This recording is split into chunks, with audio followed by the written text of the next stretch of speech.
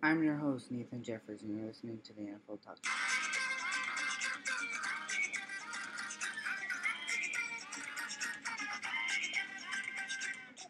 Hello, and welcome back to my podcast. Today, we're going to start off by talking about how Commanders wide receiver Terry McLaurin signed a 3-year extension with up to $71 million.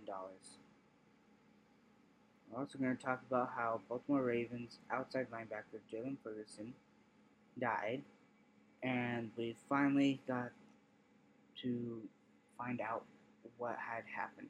He had died of an overdose of fentanyl and cocaine.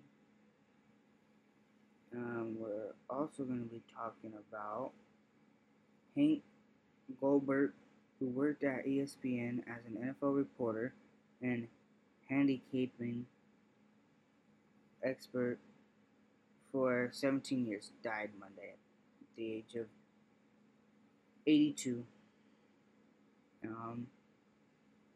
We're going to talk about Demaryius Thomas had passed away, of course, and has been recently diagnosed with the fact that he had CTE. Jody Allen, the owner of the NFL Seattle Seahawks and NBA's Portland Trailblazers, said that the teams are not currently for sale, but eventually will be.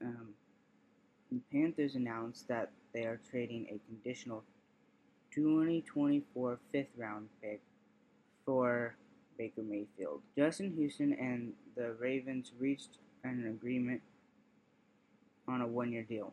Raiders announced that they officially have hired Sandra Douglas Morgan as their new president. She is the first black woman president in NFL history. And finally, 49ers offensive tackle Trent Williams is the first offensive lineman to get a Madden 99 rating. In his second year with the Niners in 2022, Williams had earned his 9th Pro Bowl nod and first team All-Pro. Has become an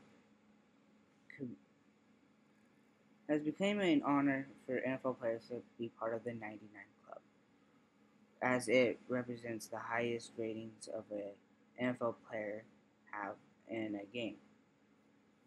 Okay, that's all I have for you today, and stay tuned next week for my podcast.